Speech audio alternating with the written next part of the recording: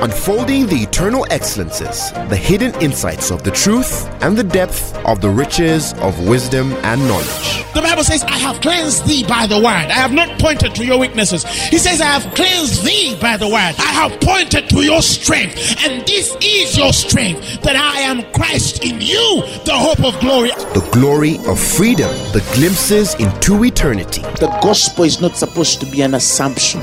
It's not supposed to be just a mere presupposition.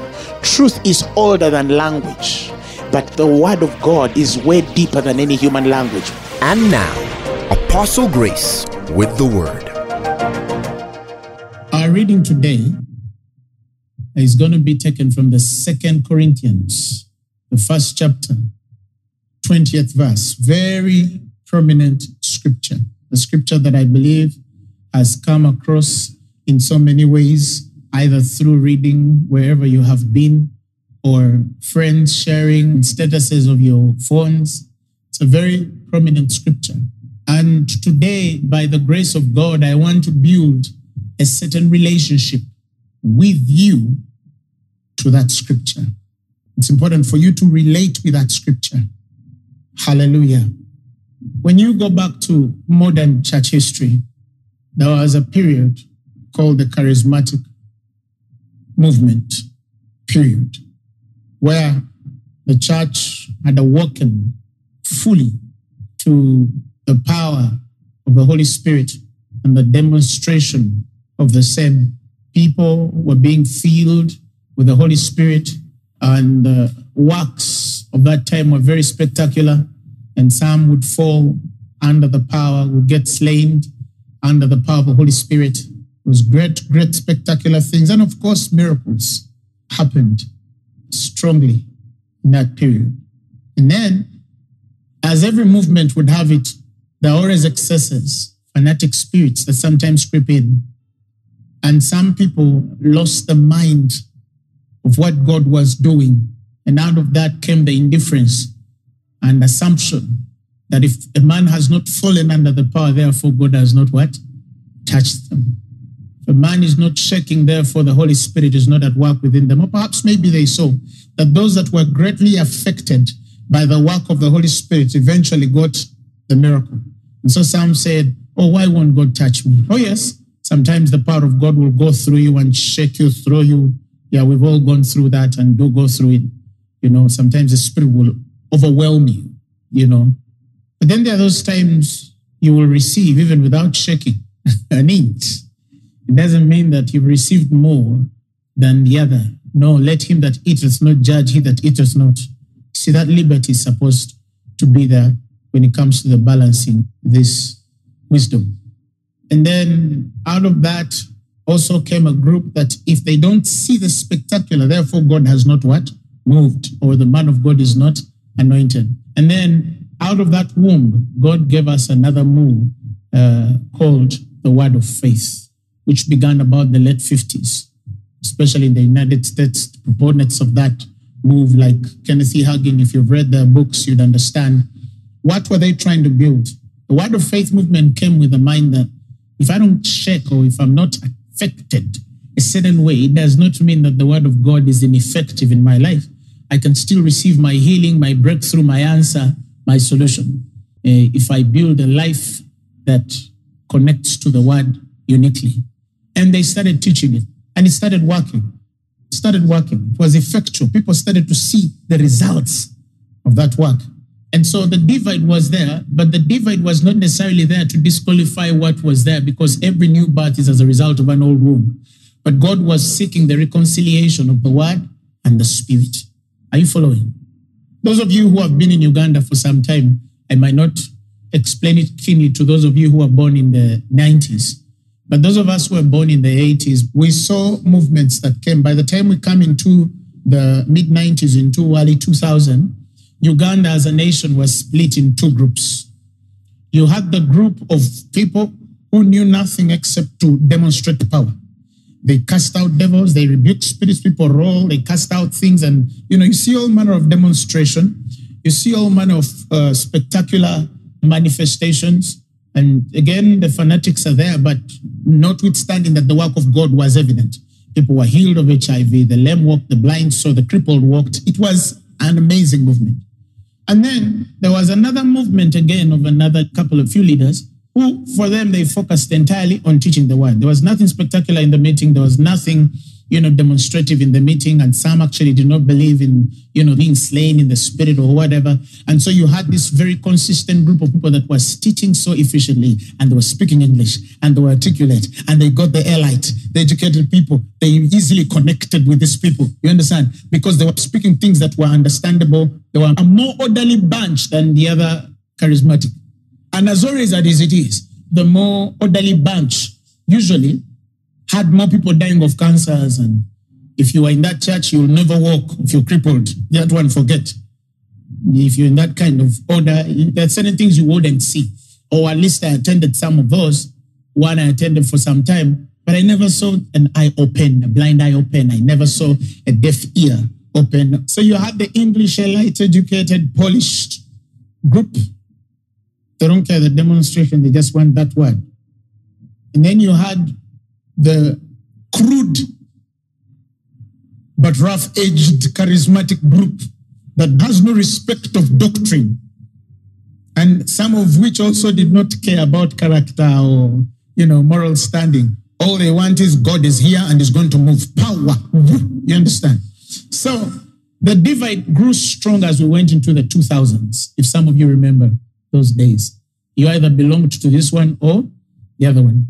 And a couple of years later, in the work of God showing me what he was doing in our nation, the Lord told me these two were not supposed to be divided groups.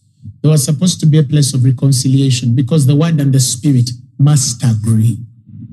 If you are a teacher of the word, you must agree that there is a place of demonstration of power.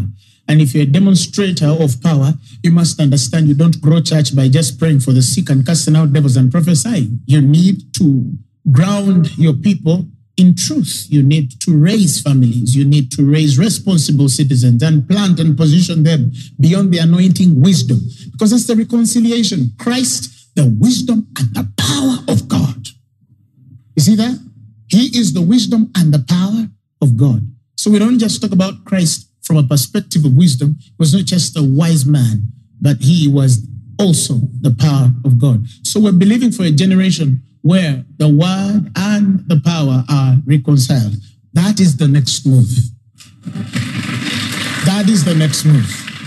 Somebody shout, hallelujah, glory to God. But back to the issue of the word of faith. And then in the word of faith, for those who say they were taught things like confession, positive confession, thinking right and stuff like that. And these things were embedded in the daily teaching, which started to work wonders as well as super saw miracles. But then they had a problem that there were individuals who were confessing and doing all these positive thoughts, but they did not see the results of their confession. And somebody confesses and confesses, I won't die, I won't die, I won't die, until they wither and die. And that also brought more questions in the church. But sister so-and-so believed. Brother so-and-so was a mighty man of faith. How could he die? And then they sort of cover it. They decorate it with, such are the ways of God. You see? But the issue was, and I said it once or twice, that they did not have a relationship with the words that were spoken. And that relationship begins from the revelation of that word, not just the confession because you trust the speaker, but the transition of revelation to carry the true vision of what he's saying. You find a Christian who says, greater is he which is in me than he which is in the world. And they're screaming, it's on their statuses. They've designed things out of that, arts out of that. And then that very Christian who has made that sentence tomorrow calls you and says, Apostle, I fear entering my house. Somebody put something under the bed. Are you following? If greater is he which is in you than he which is in the world, how come you are afraid of the things they put under your bed? But you were saying, the scripture is mine. It has been my scripture. So if it is your scripture, then why isn't it working in your life? You do not have a relationship with that word. And that is a challenge we have with many Christians who claim portions of scriptures, write them on their cars, write them on their shirts. They have everything written outside. but they carry no bearing of testimony within concerning the very words that they are speaking. So it is with this portion of scripture today. We know 2 Corinthians chapter 1 verses 20. For all the promises of God in him are yea and amen unto the glory of God. We all know it. But do you have a relationship with that portion of scripture? Do you really understand what it means? That's what I want to take a few minutes to help you understand. It says that God will build something in you to give you answers in the mighty name of Jesus. Somebody shout hallelujah. Now, let's read the Amplified version of it. The Amplified version says, for as many as are the promises of God, and I want to hear that, they all find their yes answer in him, Christ. For this reason, we also utter amen, so be it to God through him in his person and by his agency to the glory of God. He's saying for as many as the promises of God, all of them find their yes. God has given you promises, so he will say yes to you. So you will never find a no in what you know is the perfect will of God. What you know is the perfect will of God. Somebody shout hallelujah. So the answers to the questions of our lives are aimed in the revelation of understanding how the promises of God operate and how we are supposed to apply them, not just know them, but to apply them in our individual lives, our households, our communities, our businesses, our careers, whatever, wherever God has placed us in life. Somebody shout amen. They find their answer. They don't minister questions. The Bible speaks of myths and endless genealogies which minister questions to the hearts of the hearers rather than godly edification, which is through faith. Every person who walks the life of faith should not minister questions. They should be givers of answers. What do I mean by that? People say, but you're telling us you're born again for these years. How come we don't see it working in your family? You're saying by his stripes you were healed. How come we see you sickly? You're saying that the Lord shall provide for your needs every day. We know you're saying you're rich. The landlord wants his money. You don't have it. You fail to take your children to school. You don't have anything, any income. Why are you like that? You see, that's a ministry of questions. Faith is not a minister of questions. Faith is supposed to be a minister of answers. Somebody shout hallelujah. But then we need to now go intricately to study this topic and understand how do we appropriate the promises of God? What are they to us? When Peter is speaking in 2 Peter, if you begin from chapter 1 or about verses 2, he tells the church or speaks over the church that grace and peace be multiplied unto you through the knowledge of God and of Jesus Christ our Lord, according, the Bible says, as his divine power has given us everything that pertains to life and godliness through the knowledge of him which has called us unto glory and virtue. And verses 4, he says, whereby we're given great and exceeding great promises, that by these we might be partakers of the divine nature, having escaped the corruption that is in this world through lust. Somebody shout hallelujah. So, follow this conversation. Grace and peace is multiplied to you, hallelujah, through, the Bible says, the knowledge of him that has called you. Hallelujah. And then in the next verse, he says, his divine power has given you everything that pertains to life and godliness. Everything you'll ever need to life and godliness. Through that same knowledge. And that same knowledge has called you to glory and virtue, not shame and frustration. But how that power is manifested in your life to give you all that pertains to life and godliness, it has connected you to the exceeding and great promises because by these you become a partaker of the divine nature. And it's important, firstly, that the nature is defined before you walk in this power.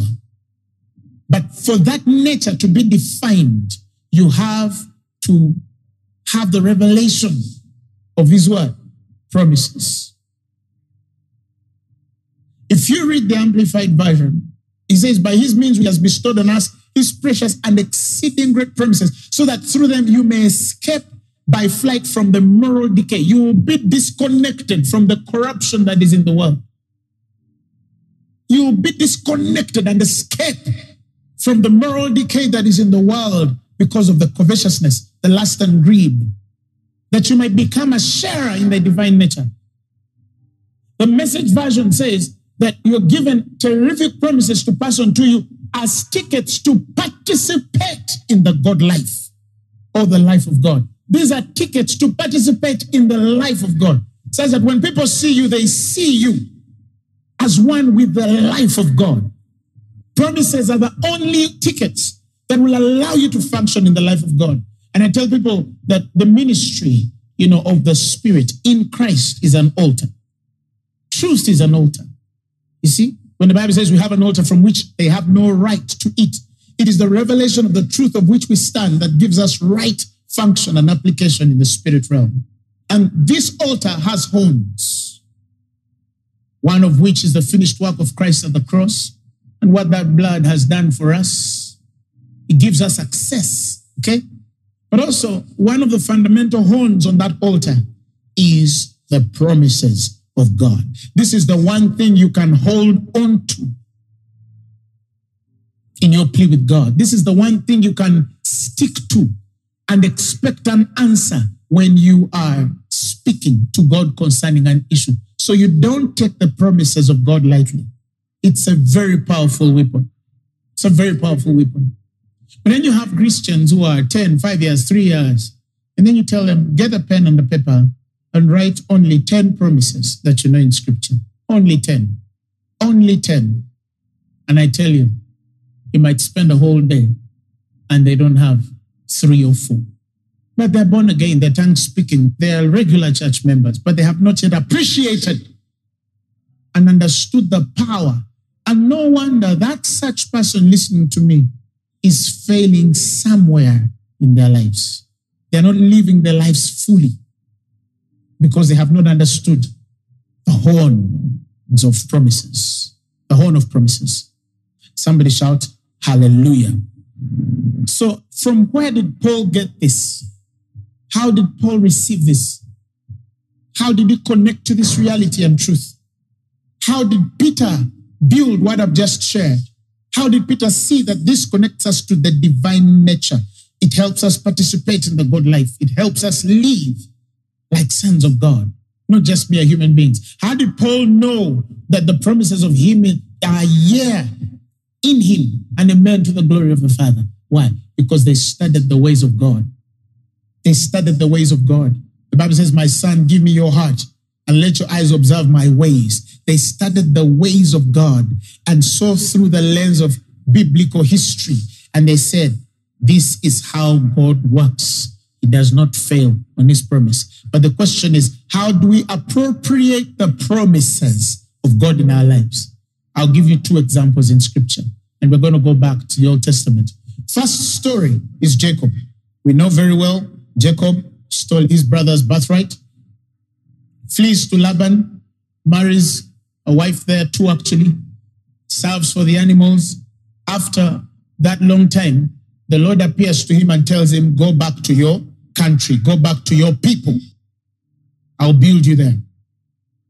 And so a time comes in Genesis 32 where Jacob has to go back to his people. From the verse up, you'll see the angels meet him and they minister to him. And then Jacob sends messengers before him to Esau, his brother, and to the land of Seir. And he commands them, speak to my Lord, your servant is coming. And I stayed with Laban, but the Lord has told me to return back home. And when they go to Esau and tell him what Jacob has said, Esau gets on his way to come and meet his brother. But he does not give any message to the messengers. He tells them, I'm coming. That's all.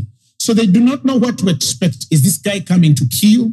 Is this guy coming to make peace? Is this guy coming to cause havoc? What is he coming to do? Of course, Jacob knows that the last conversation they had was not good. So he expects he's in trouble of some sort, but he doesn't know how to fully explain it.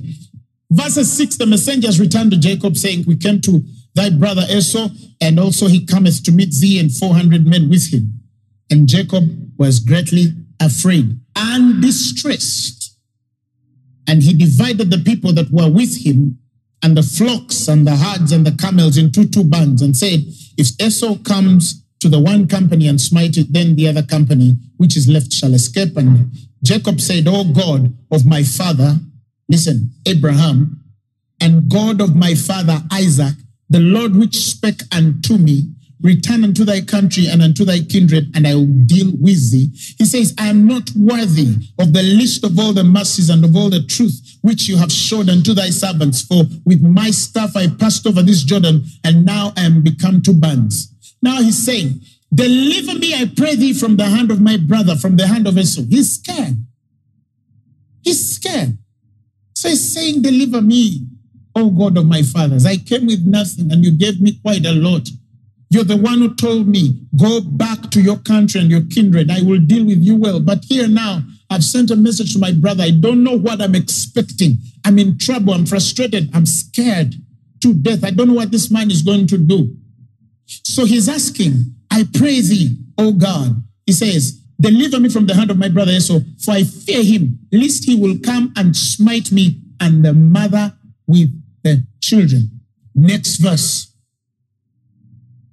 And you said, now this is a man provoking a promise, that I will surely do thee good and make thy seed as the sand of the sea, which cannot be numbered for multitudes. You said it. What did Jacob do? He brought God to remembrance of a promise in prayer. You said that you will surely do me good and make my seed as the sand of the sea, which cannot be numbered. They cannot be counted for multitude. You promised me. You promised me. This is a man bringing remembrance to God. And the scriptures tell us, if you follow down, he lodged there that same night, and then took of that which came to his hand a present to Esau. He sent gifts to Esau and sent gifts to Esau, separated them, and then told his people to go ahead of him. And then down in the verses below, he was left alone. And when he was left alone, the Bible says a man came and wrestled with him until the breaking of the dawn. Jacob tells the man, I will not let you go until you bless me. And he fought. And at the end of the day, this man says, from today, you are Israel, because you have power with men. You have fought with God and you have overcome. From today, your name shall be called Israel, for as a prince has power with God and with man, and you have prevailed. He has given him a name called Israel.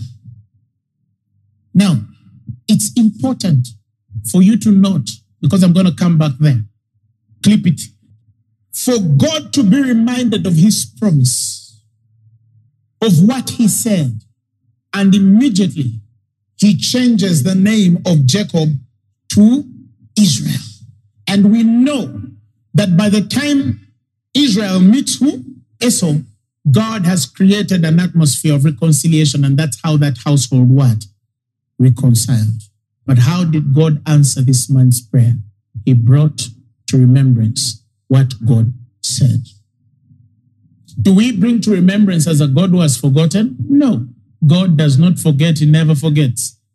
But it's in the revelation of prevenient grace for God to prompt your spirit to remind him of his promises, not as one who has forgotten, but because it is his redemptive power to change the course of your destiny. Who has understood what I just said? So we don't remind God because he has forgotten. God cannot forget. But we remind God because by grace, he prompts us to provoke him with the very reminder, because he knows he cannot go against his promise. Somebody shout hallelujah. Shout glory to God. That is what Paul saw. That is what Peter knew. And that is why they said, for the promises in him are yea and amen to the glory of the Father. When you remind God of his promise, you provoke something to come and intervene on your behalf. Somebody shout hallelujah. May you remind God tonight in Jesus' name. Similar issue happens in the time of Moses. In Exodus, the 32nd chapter, the 9th verse. And I want us to read from the Amplified Version to give us a foundation of what happens.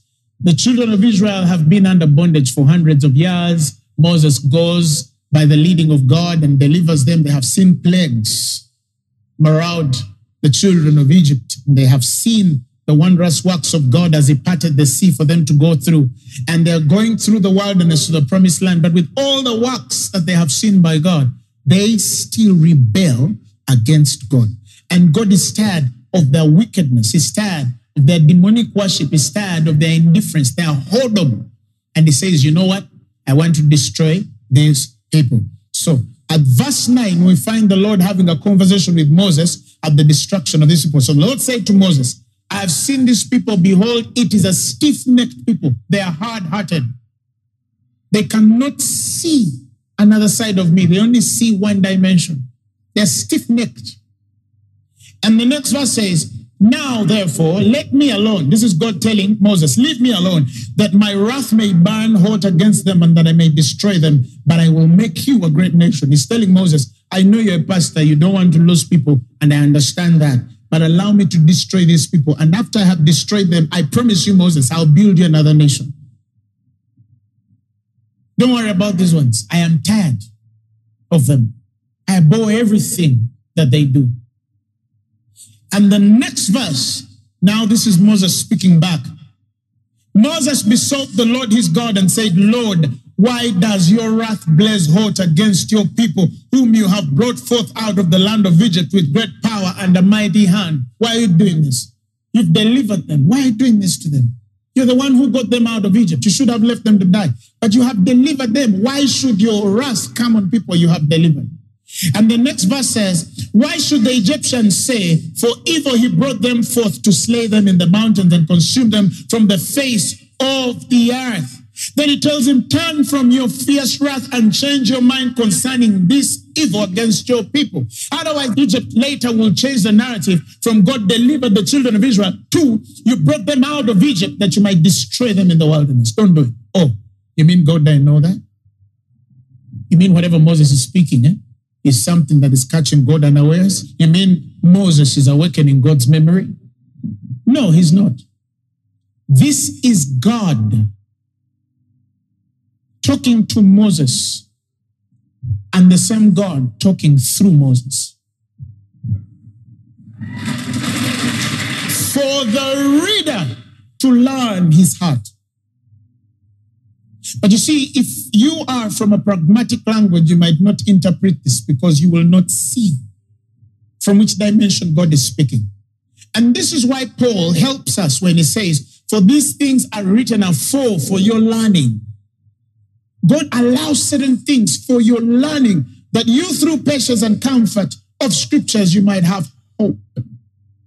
This was for your learning. God allowed this, that you and I would look back and be able to learn the heart of God. It didn't mean that God was annoyed and then Moses was the wiser one. Come on, he created this man. God is wisdom. He is power. He's everything. He's all-knowing.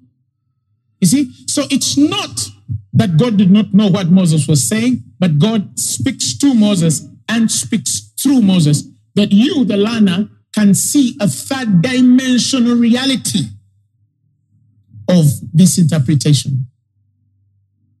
God didn't want to destroy them, but he knew that there is no way I cannot not destroy them except through Moses I appropriate the law of the horn of the promise. That is why in the next verse, the Bible says, this is now Moses still praying. He says, honestly remember Abraham, Isaac, and Israel, your servants, to whom you swore by your own self and say to them, I will multiply your seed as the stars of the heavens, and all this land that I have spoken of you will I give your seed, and they shall inherit it forever. He has reminded God of the promise he made to the patriarchs. You see, he has appropriated the horn of promise. Remember what you told these men. Now, before I even go there, let me show you the mystery here. Do you realize that when they're talking about the patriarchs here, they talk about Isaac, Abraham? They don't call him Jacob, they call him Israel. Do you realize that in scripture here, it's Abraham, Isaac, and Israel, not Jacob? Do you know why they don't use the word Jacob? Because Jacob was not an inheritor of promise. Israel was the inheritor of the promise. You see? Now, let's go back to the story where I had told you to leave a clip. You remember when Jacob is speaking to God, he said, you said, surely I will do thee good. You told me that I will do you good and make thy seed as the sand of the sea. Multiplication, which cannot be numbered by multitude. But does multiplication belong to Jacob or Israel? Answer me. You see, so what has God got to do? He's got to change the name from Jacob to Israel. So he will appropriate the promise of multiplication. You see, that is what Moses sees in Exodus and says, remember the promise you made to Abraham, the promise you made to Isaac, and the promise you made to Israel. He does not say Jacob. You see what I'm saying? The promise preceded the name. But in God's infinite wisdom, to appropriate and manifest the promise, he has to name right. So some of you must understand the power of salvation, because salvation names you. Slap somebody and say they're talking about me. Salvation names you. Yes. What a deep thought. What a deep thought.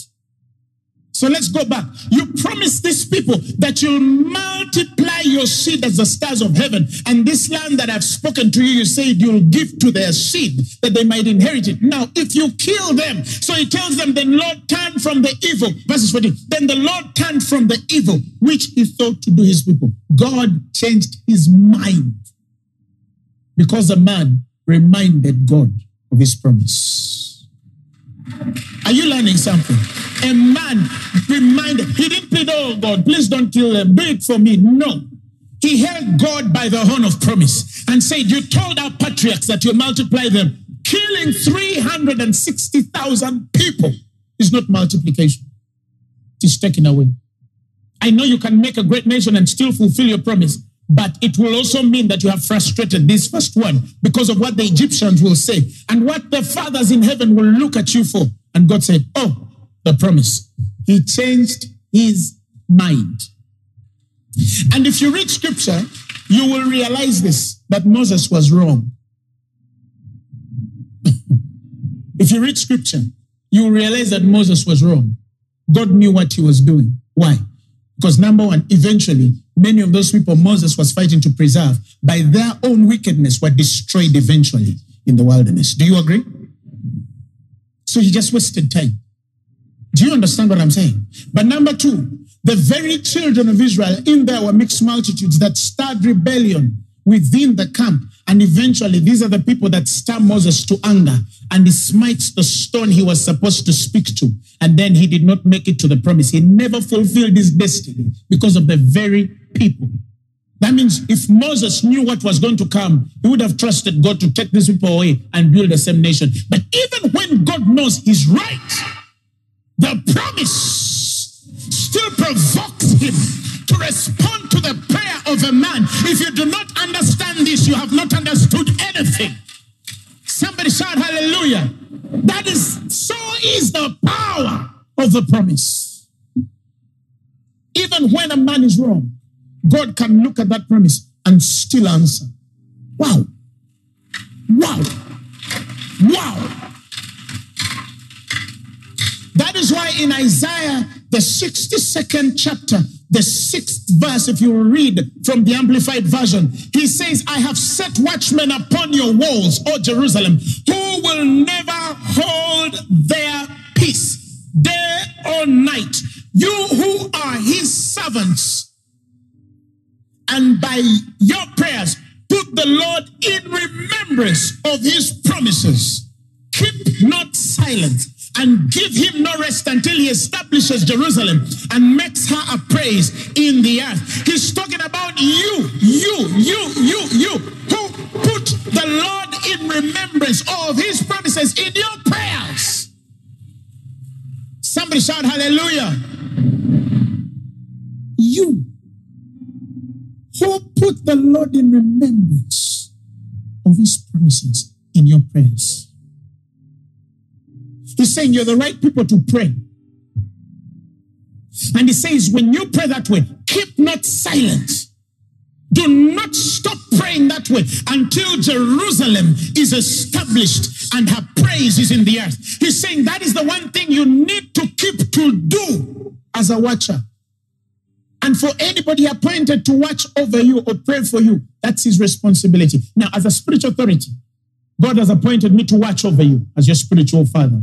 When I am praying, I have to appropriate the promises of God every day in remembrance to him concerning your lives. You say that my children shall never fail. None shall be snatched from under me. They are for signs. They are for wonders. As a spiritual authority, I pray it. But as an individual concerning my own personal issue, this is the way I make my plea to God. I put remembrance to him concerning what he has said in his word. And when I do that, then I turn to the devil and address the devil for whatever it is after I have put God in remembrance. That's the right way to pray. There's something about going to the face of the Father and telling him, you said that no weapon that is formed against me shall prosper, and every tongue that turns its voice against me, it shall be held in condemnation. You said that I'm going forward. You said that I'm blessed. You said that health is mine. You said that you shall preserve my household. You said, and therefore I stand in that authority to address every spirit that is frustrating my destiny, frustrating my dreams, frustrating my innovations, frustrating my plans, frustrating my businesses. Get out! Because God said. He said. He said. He said. Just take him at his word. You said it. And hold there. Yeah. The doctors are, but you said that with long life you will satisfy me and reveal your salvation to me. I don't care whether they say that I have 2 weeks or 4 weeks, but you say it. Somebody shout hallelujah. Shout glory to God. And all those who God appoints to pray for you ought to pray that way. But many Christians, they go to God. Please help me, Lord. Help me. I'm stuck, Lord. Help me. In Jesus' name, amen. Let him return, Lord. Let Peter forgive me. I know I did wrong, but he can forgive me. In Jesus' name, amen. Lord, I pray, give me my job back. They fired me, but me, I didn't steal the money. In Jesus' name, amen. No, you say that you will never suffer the righteous to see corruption, nor his soul rot in hell. I will not lose my job. I will not lose my job. In the name of Jesus, they are calling me back. That's a right prayer.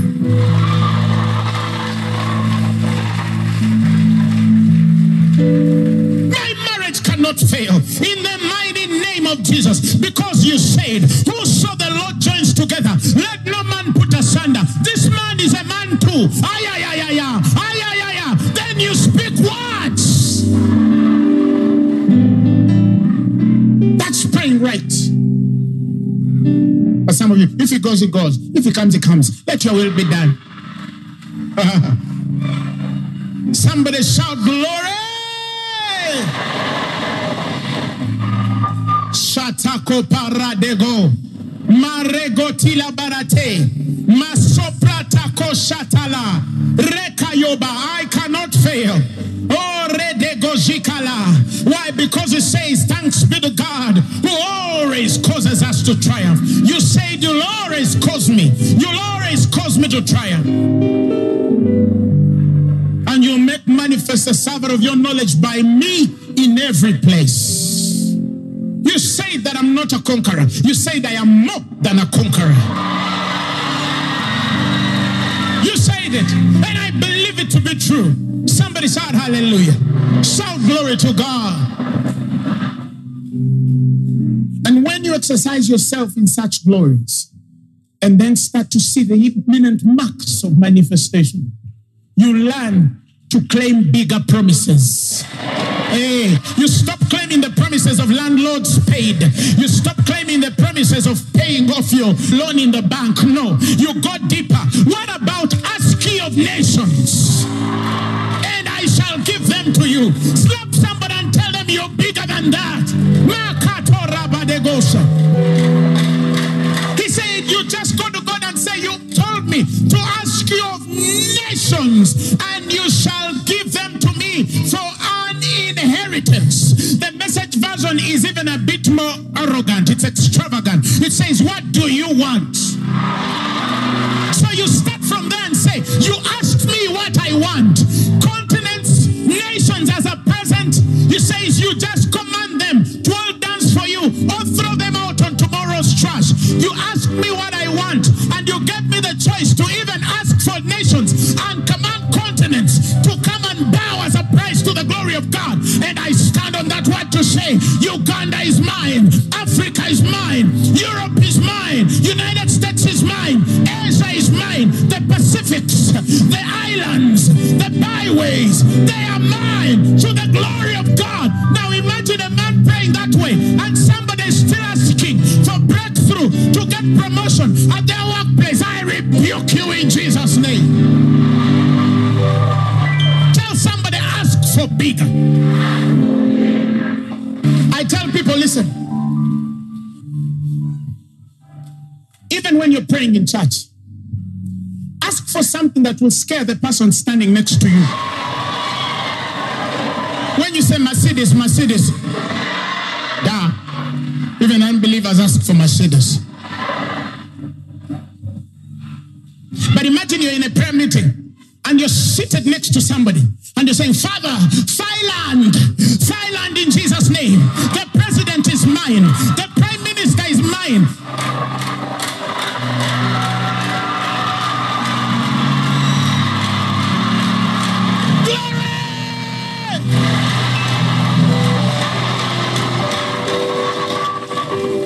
It is not of God if it can't scare somebody. That's not a vision of God if it's understandable. You need a vision that will slap mathematics and physics out of somebody.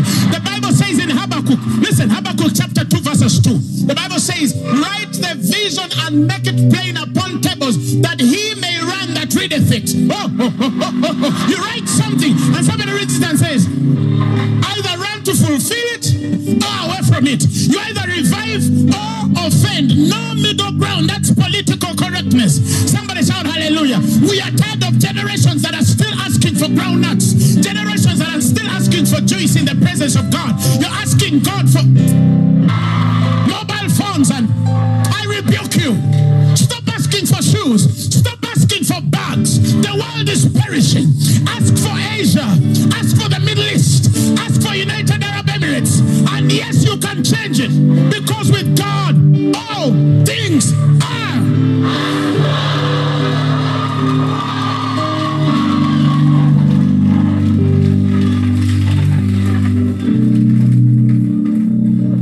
Hallelujah, glory to God. You ask for things that scare. You claim promises that are too crazy.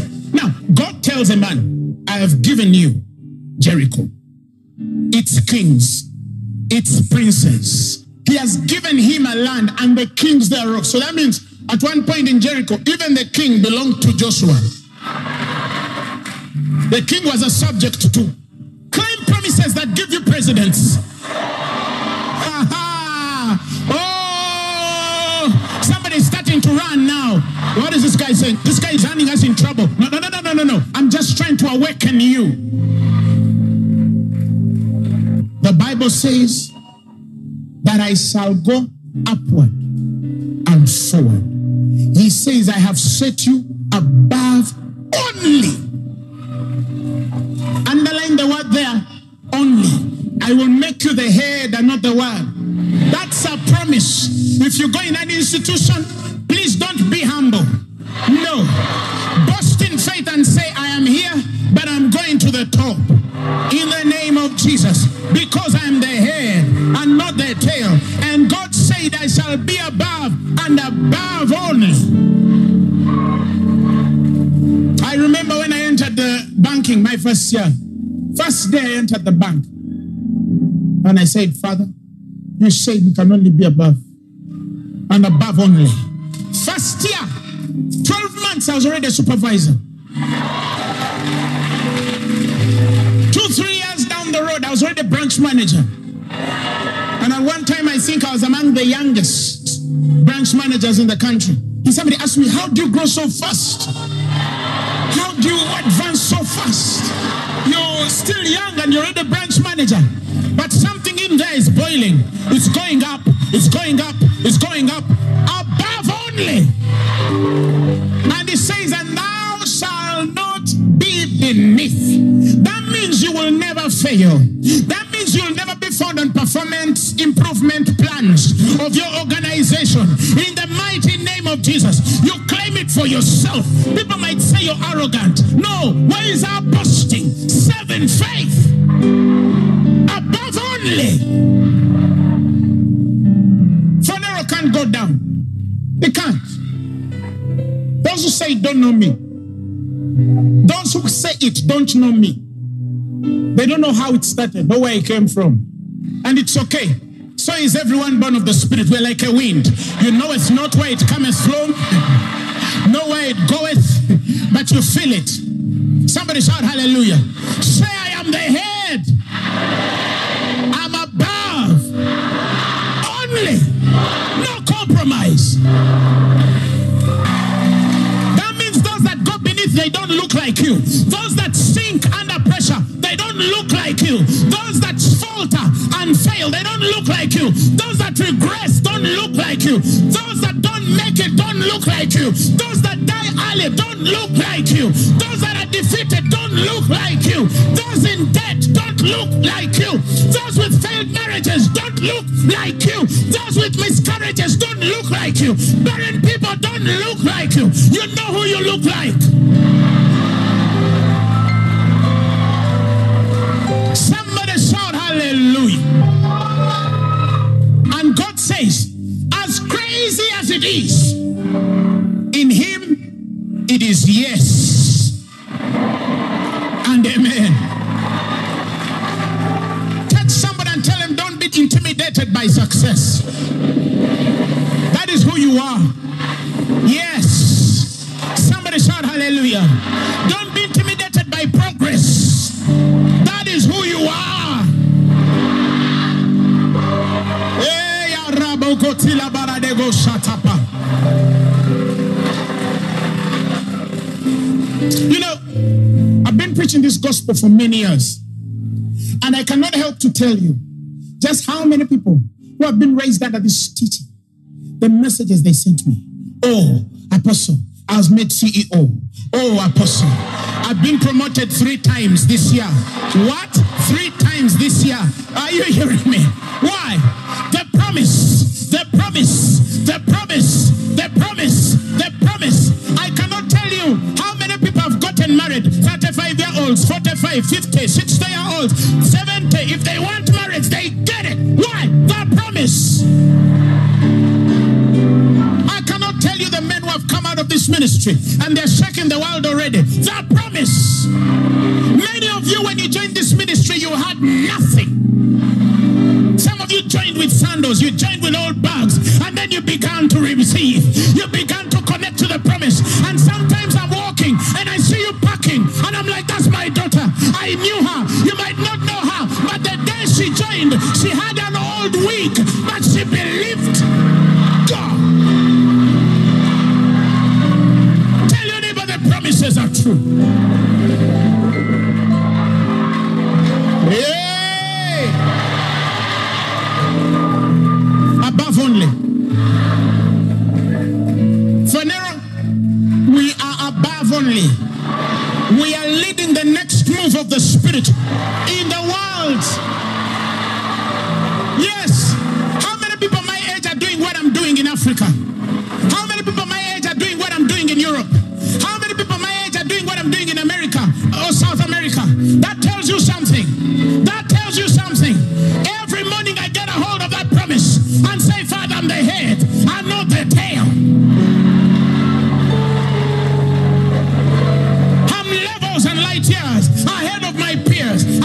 believe it in the spirit, you also claim it and use it.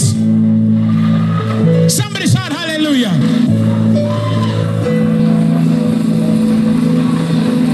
Pray.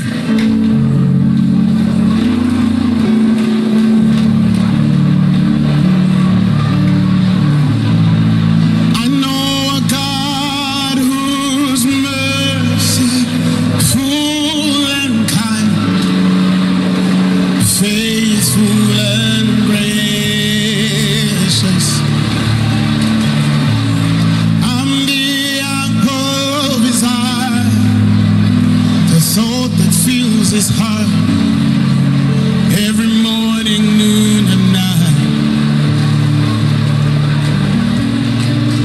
He loved me when I didn't care, was patient till I kept running back into his arms.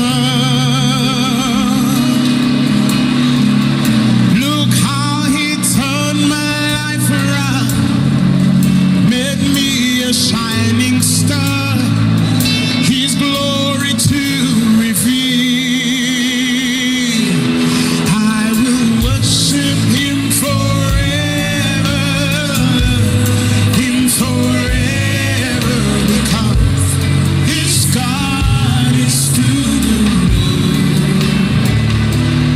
I will worship him forever, because this God is too good. Next verse. Don't look too far to see how good he is. Just look at me. Claim it for yourself. He took me from the miry clay, set my feet upon the rock, and standing in his righteousness. Oh, he took away my sin and shame, gave me a brand new name, his beloved and the redeemed. Look how he turned my life around, made me a shining light, his glory to reveal. I will worship him forever, love him forever, because this God is too good. I will worship him forever, love him forever, because this God is too good. Oh, I worship him, worship him forever, love him forever, because this God is too good. I will worship him forever, love him forever, because this God is too good. This God is too good. Oh, this God is too good. This God is too good. Oh, this God is too good. This God is the healer of my diseases. This God is too good. This God is the lifter of my head. This God is too good. This God is too good. Oh,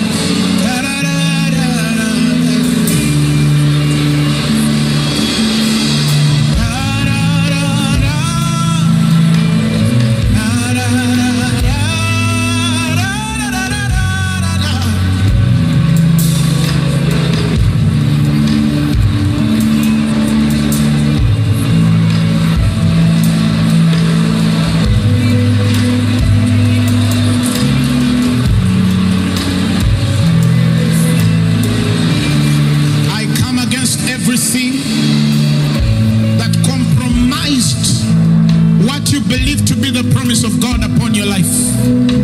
I condemn every spirit that says you will never make it. I condemn every spirit that says you'll never progress, because he promised that the path of the just shines brighter and brighter unto a perfect day. It says that the longer you will live, the brighter you will shine.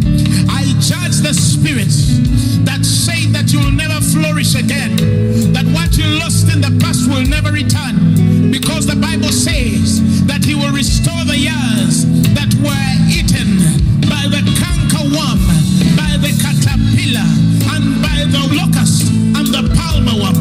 I condemn the spirit that sought to kill you early, because he promised with long life I will satisfy you and I will reveal my salvation to you. I condemn the spirit that wanted to keep you in poverty. You spirit of poverty, I rebuke you, for the Bible says that it is God who gives us power to make wealth, that he might establish the covenant that he made of our forefathers. For we know the grace of our Lord and Savior Jesus Christ, that though he was rich, yet for your sakes he became poor, that through his poverty you might be rich. I rebuke poverty out of your life and your household. I rebuke the spirit that wanted to keep you blind, that wanted to keep you indifferent from the things of the spirit, because he promised that I shall be your father and you shall be my child. I will teach you, I will lead you in all my ways, I will cause you to obey my statutes. He promised you that he will never let you see corruption, nor your soul rotting in hell. I condemn the spirit that spoke barrenness over your body, over your business, over your career, over your dream. The Bible says, none among them shall be barren, not even their cattle, in the mighty name of Jesus Christ. You go forward. The glory of the latter church shall be greater than the glory of the former. I condemn the spirit that has kept you in your past and has made you live in the past tense. Look into your future. Our eyes are on Jesus, the author and finisher of our faith. Oh, hallelujah. Give the Lord a mighty hand of praise. He promised you that I shall forgive you of all your iniquities and heal you of all your diseases. I claim divine health over you.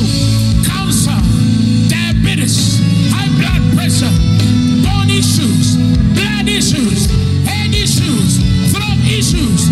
I judge them. Reproductive issues, I judge you in Jesus' name. Clap your hands to God like it is done.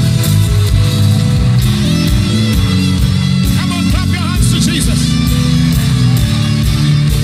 Just thank him. Take a few seconds and thank him. Forever, forever we have. Thank you, Lord.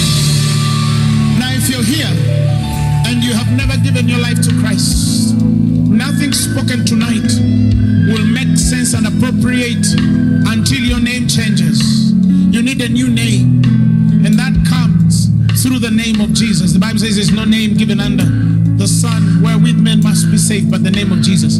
So I want to give you the opportunity. If you're there and you say, you know, today I've had in my heart for so long, today I'm going to receive him as my Lord and Savior. There is no perfect moment. It is today. Repeat these words after me. Say, Father God, I thank you. Say, for Jesus, I thank you, because Jesus died for my sins and was raised for my glory. Today, I receive you, Jesus, as my personal Lord and Savior. I'm born again. Amen. This sermon has been brought to you by Phaneroo Ministries International. For more information, contact us on telephone number +256 200 999 400 or email us at info@phaneroo.org. You can also find us on the web at www.phaneroo.org. Follow us on our social media platforms on Facebook, Instagram, and Twitter. Subscribe to our YouTube channel at Phaneroo Ministries International. Or better still, feel free to join us every Thursday for our weekly fellowships at the Uma Upper Gardens from 5 p.m. to 9 p.m. and for our Sunday services at 9 a.m. and 11 a.m. at the Uma Multipurpose Hall. Phaneroo, make manifest.